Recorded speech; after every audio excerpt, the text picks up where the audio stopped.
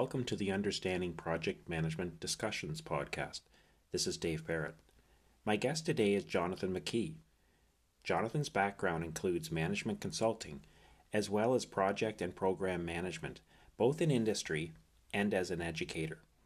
Jonathan has a focus on the business analysis process and has been the president of the International Institute of Business Analysts Waterloo chapter. Our topic today is the gathering of project requirements and its transition to the scope of the project. We also discuss the role of the business analyst within projects. Please welcome Jonathan McKee.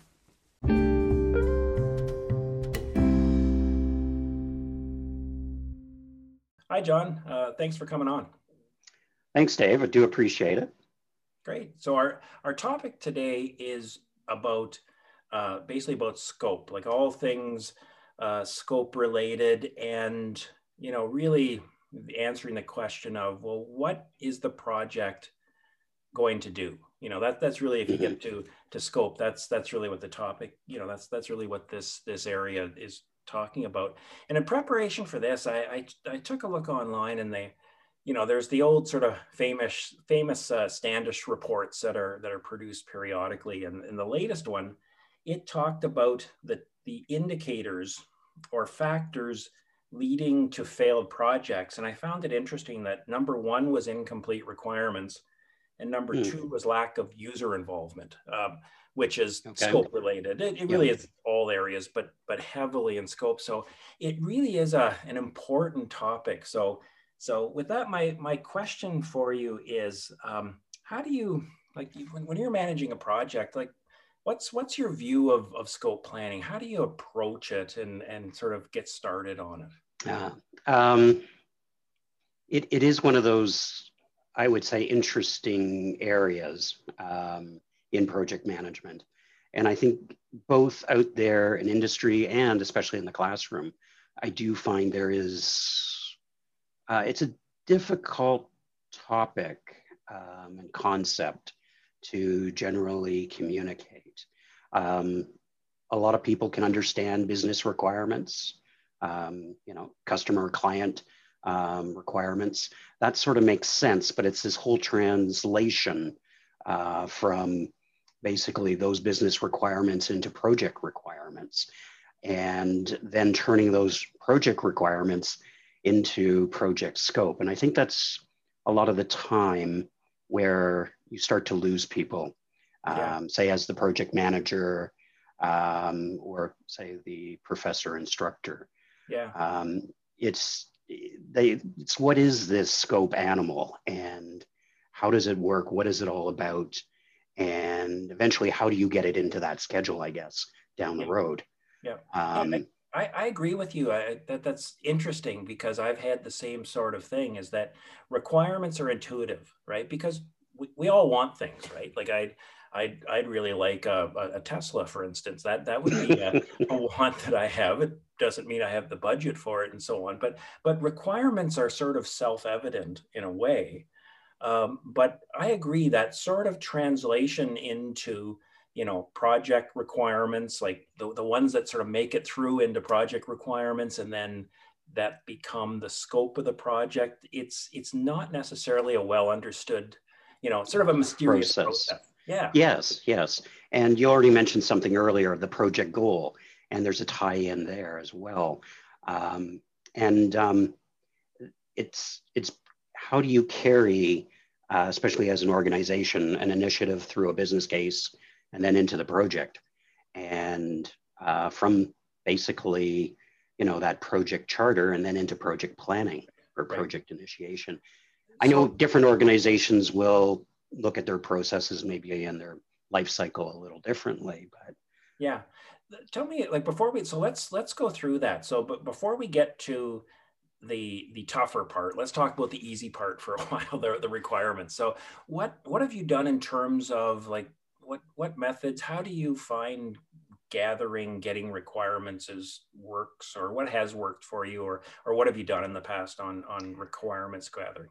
Right. So from that perspective, this brings up the whole sort of concept right now that's quite popular, business analysis. And Yep. the idea of a business analyst on your team right up front in initiation planning, really dropping or delegating that requirements gathering or elicitation to that role, an individual. So first and foremost, if I have somebody that's very comfortable and in that role, and I have that role available to me, I will definitely leverage it vis-a-vis sort of gathering those project requirements. But it does involve eliciting from the customer and client, whether you're going through a project sponsor, bringing in the end user, all sorts of, I guess, whatever level of involvement you want. And I guess there's many ways of going about that. I've done from everything, generally interviews, walking, observing, sitting down, having a conversation, just like we're doing right here. Tell me about, tell me about that Tesla. Do you really want the Tesla, or is it really, or would you rather have some of that functionality, like that big screen that's in the center of the car, and that instant one-to-one ratio between acceleration and the drivetrain sort of thing? Yeah, that's what I want. Yeah, that's where, and yeah, everybody wants a Tesla, but that image in your head and the client's head, our customer's head, is not necessarily clear either in that business analyst or that project manager project team. So how do you get that clearly understood by both parties in this case, and in a way they both understand and agree to? Yeah, I like that you've you mentioned a business analyst. My text has a business analyst in it. So yes, I noticed that. Yeah, I like that you identified that, and it can be other names too. There's sure, yeah, there are different job titles, but that function of the person or people on the team, that one of their responsibilities is to determine what the customer wants. Now, what do you see for the business analysts that you've worked on, say the best business analysts, what were their key characteristics? What does it take to be a top-notch business analyst? One thing really is attention to detail. Another one is conceptualization. I know some of these are not a little hard to put your finger on attribute-wise. Attention to detail, conceptualization, problem solving, and also very, very good communication and documentation skills. Sort of goes along good with regard to, say, elicitation, following good best practices, I would say. Yeah. That goes a long way. Those maybe 4 or 5 things really set that foundation. Yeah, and I like to, and I agree with all of those for sure. There is that detail orientation, that communication. I think you've got to be able to draw things out, like and sometimes bring forth. Yes, yeah. So sometimes requirements gathering is you get the avalanche of them, or sometimes you have to pull them out. They're sort of. You get silence, or you just get too much. Yeah, exactly. You gotta get them out of the vault. But one of the things though, when we were sort of doing that little role play with the Tesla, is one of the things that I found really good business analysts can do is to almost look beyond what is being asked for to sort of the root requirement. When I say I want a Tesla, what I'm perhaps saying is those things. I want a modern interface. I would like a alternative energy. Maybe I would like that smooth Excel. So are those the things you're after, right, Dave? Or are you after the brand? Or are you after the brand? And that could very well be. We're good. It doesn't talking me out of what I want. But no, might be talking you into something you can't afford at half the price. Half the price. But it does go back to the goal, and I would say the first thing, say as a business analyst, does the customer and client and do you understand what that project goal is? The requirements should marry back up to that goal. It's not, that goal is not always self-evident. To me, the requirements help shape and define that goal, very specific to that unique product, service, solution that you're providing. So I think there's a little bit of both going on there, Yeah. but generally the two sort of flow sort of together there. And Yeah. hopefully you have a good starting point. Sometimes you do. I've worked on projects where here's exactly what I want, the specifications in infinite detail. Other times as a solution, wide open, sort of big green space. The sky's the limit sort of thing. Obviously, there's not much of an elicitation challenge necessarily with that, everything sort of packaged for you nicely with a bow, but obviously maybe the fun stuff is on the clear sky. But that really does then involve working with that sponsor, the customer client, Right. their representatives, really to help shape what's in scope and what's out of scope. And what does project success look like? What does a successful achievement of that goal look like at the end?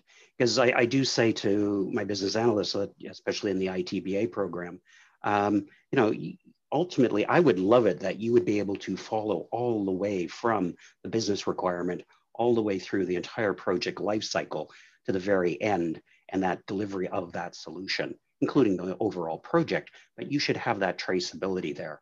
So even with all the changes that go on in the various phases or process groups, whatever your life cycle is and your development and execution is, you should be able to put your finger on it at any given time. And to me, that's something I would, especially if I had that full-time, say, BA or analyst of whatever the role might be titled, I would love to have them sort of involved throughout the entire project just for that reason. So there's continuity too. Yeah, I agree. I mean, and in my experience, the PM and BA should be as business analyst should be like this. There is a strong, and there should be on a well-functioning project, there should be a really strong connection between the project manager and the business analyst. They should almost be in, that old saying, they should almost be finishing each other's sentences. Because they, the PM has overall management accountability and so on for the entire project, but that BA is kind of the, I don't know what the right word for it is, but they really have the time and focus to really look at this question of what is the project going to do, and does it match the requirements? Like, is what we're doing what's on that piece of paper? What's on that piece of paper? Or in that customer and client's mind? Right. Is that really what you want? Right. And they're the guardians sorry. Sorry, they're the guardians of that information. So yeah, yes. I agree completely. Yeah. Sometimes I don't think they always appreciate that role, but I do definitely appreciate them in that role. That just generally goes without saying. When I was, say, a more junior project manager working on projects, I always found myself falling into the PM role, but also doing the BA role. And then eventually at some point, then I'm going and talking to then the systems analyst or that architect, say on a technology project or an information systems project. So ideally, if I could have both analysts there blending two worlds, that would be amazing. But it's something I think early on was either done or done informally. The BA role. Sometimes you had somebody fulfilling it. Other times, I found a lot of the time as a PM, I would fill that role. Yes. And you'd be that point of contact with that sponsor or the customer. Yes, in those situations, I agree. Those are the BA and project management are both. They're both job description or people or roles, but also their responsibilities and functions that you're doing. That the same person in some projects can do both. So and just that double hat. Take one on off, put another one on, and take it off again. When I said that you're like this with yourself. Am I thinking about the schedule today, or am I thinking about the requirements? Yeah. So sometimes that's a good thing, sometimes not. But yeah. Let's move on then to what you sort of were leading with, which was the transition. Okay, we've got this set of requirements. We've documented it. Let's say there is a business analyst involved and he or she is involved in that. And so now, how describe that process of conversion now, and what is that, that happens? Don't we just implement all the requirements? Like, isn't that just, okay, we're done? Yeah. And that's where things start to fall down, especially like we were talking at the start in the understanding. How do we take, what is this, like I said, what is this scope animal, and what are we doing when we bridge this from requirements into project scope? And this is, some practitioners may not agree with me fully, but I sort of look at the scope as sort of the what and the how at a very high level. So what are you building and how do you plan to do it? And this is also where I find I start to talk in terms of different project layers, like we have a project life cycle, but then, hey, depending on what we're building, what that solution is, then we might have a variety of different methodologies that we might want to, how are we going to build a server? I'm just going to use an IT project here for a minute. How do we build a server versus develop the code that goes along with it for that system, let's say, or for a bridge? Each component on a bridge, maybe the road, the suspension, the foundations, the pylons, they might have their own way of going about, and they all have to connect at some point. Right. I always find, and I do this when I talk about sort of project goals, project requirements, project scope, is, okay, come up to the whiteboard and, okay, draw me a bridge. And I can have a student come up. And I'll just use the classroom example as opposed to, say, the real world here or industry. But pretty much anybody could draw that bridge and identify the different components that they see in building that bridge. Then I ask them, how would you go about this? And they can probably, if they've identified the components, or like A, B, C, or 1, 2, 3, list the order that would go into them. And probably, okay, what are sort of, then you can get into the other side of things, materials, specifications, and things like that. But if you just cut it off there, the student can visualize the what and sort of a little idea around the how. Right. Now I asked them to come up and build an ERP system, and unless they do it for a living, it stops. Right. And that's where I find out there in industry, especially if you're building something very innovative or never done before, or something where, a lot of moving parts, especially in IT, unless you do it and you have your approach down, it's very hard to understand and see and document that what, let alone the how as well. Without the how, yeah. No, yeah. That raises a really, and I agree with you. You said, originally you said maybe some would disagree. I agree with you that you cannot talk about the what completely in isolation. Without, yes. Somehow just separate it completely out of the real world, so to speak, and talk about it in isolation. And in fact, interesting, or a story from my past industry life was, I recall working with an analyst on a project, and I was in the position of providing the requirements in that case. So I was on the other side. I was the the sponsor, or the subject matter expert in it. And I recall that the business analyst was saying, well, what would you like? And it was like, well, I'm not sure. What are the possibilities? How much is this? And in effect, what I was asking is, how much is it going to cost me? Because my requirements will vary, yes. Depending on, for example, going back to our Tesla thing. If I say, I'd really like a Tesla, and then you say, Dave, it'll be $100,000, and I'll go buy it down the street for you. Yeah. I always viewed it as somewhat of a give and take. It's a bit of a negotiation, because if the old expression, if the world is my oyster, I don't want it. But once you start bringing real world constraints into it, and like you were Yep. saying, drawing the picture, or you start to bring budget into it, and so that's where you know, you don't want to remind people at every turn as you're, we're sort of back on requirements a little bit, but you don't want to constantly say to people, well, that's expensive, you know, because that becomes counterproductive to what you're trying to, and it limits ideas.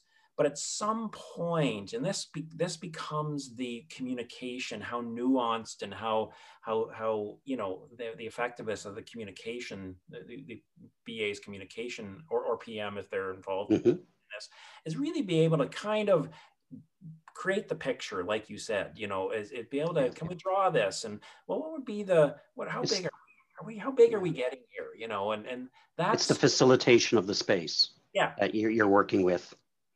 With and so you got to bring, eventually somehow bring those things in, but you don't want also to limit, like you just said.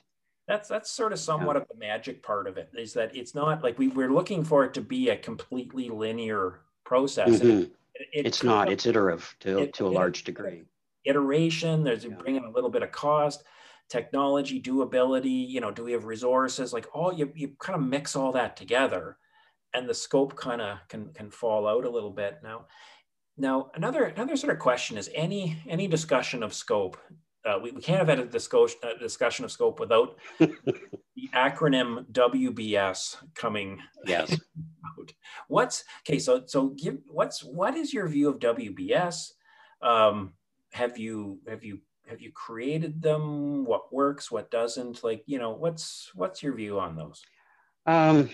Just one thing I always do like stressing when it comes to WBS is from a tool and technique perspective. I know there's lots, you could draw it out on a whiteboard, you could use sticky notes. One of my preferred tools is mind mapping, because basically what you're doing here is creating an outline and of basically the deliverables or the work down to the work package level. And I just find, just as an FYI, I do find things like Xmind or Mind Manager, any real half decent mind mapping tool really can shine. Also, whether you're in a workshop or even from a remote perspective, because you can share the screen, easily move things around. That's what I've found is that the WBS, work breakdown structure process, it really forces you to really think about, well, what of the requirements that we've gathered, what are we going to produce? What is in the scope of this project? And the level of detail that we need to indicate, both in the work breakdown structure, but also the details of the components of the deliverables that are in the work breakdown structure. And you mentioned something that is I think everyone has struggled with when they've been managing a project, is how much detail do you go, like how far do we plan before, how deep do you go? Okay, we've got it, let's go and start. So what, I don't know, there isn't a magic answer to this, but what is the process that you go, or what do you think about when you're saying, okay, we've got this documented, we know kind of what the components or the deliverables are, we've got a work breakdown structure that we've created, and it, you know, like you said, it can be functional, or it can be according to the life cycle. I often say that WBS is more of an art than a science. You're sort of creating the structure of the project, but then, you know, how far do we go in writing down the characteristics of everything before we say, let's start to create it? And like, so is it, you know, are the specifications of those deliverables, is it a 20-page document or a 2-page document? Like where do you land on that type of thing between it's sort of the planning, executing interface? Yeah, that brings up my favorite phrase in project management. It really just depends. It depends on the project, the practitioners, the team, the client, the customer, the stakeholders, the organization, its assets and environment and everything. So I think there's a huge element of it just depends. But I do believe there are some good rules of thumb around a WBS. And the big one, I think, it really is designed to really, first and I think foremost, I will say the team, because the team are what you plan out. It's the team that's going to build or do, and they need to be successful. As long as you've got those requirements right, Right. they need that level of clarity, that they need that clarification, whatever level that is, that makes the most sense to them. Too high, they might not know what's implied. It's got to have that. It doesn't have to spell out every little detail, because if the people know what they're doing, and that's why you're bringing them onto your project team, obviously a lot of the ins and outs that might be unfamiliar to you should be routine for them.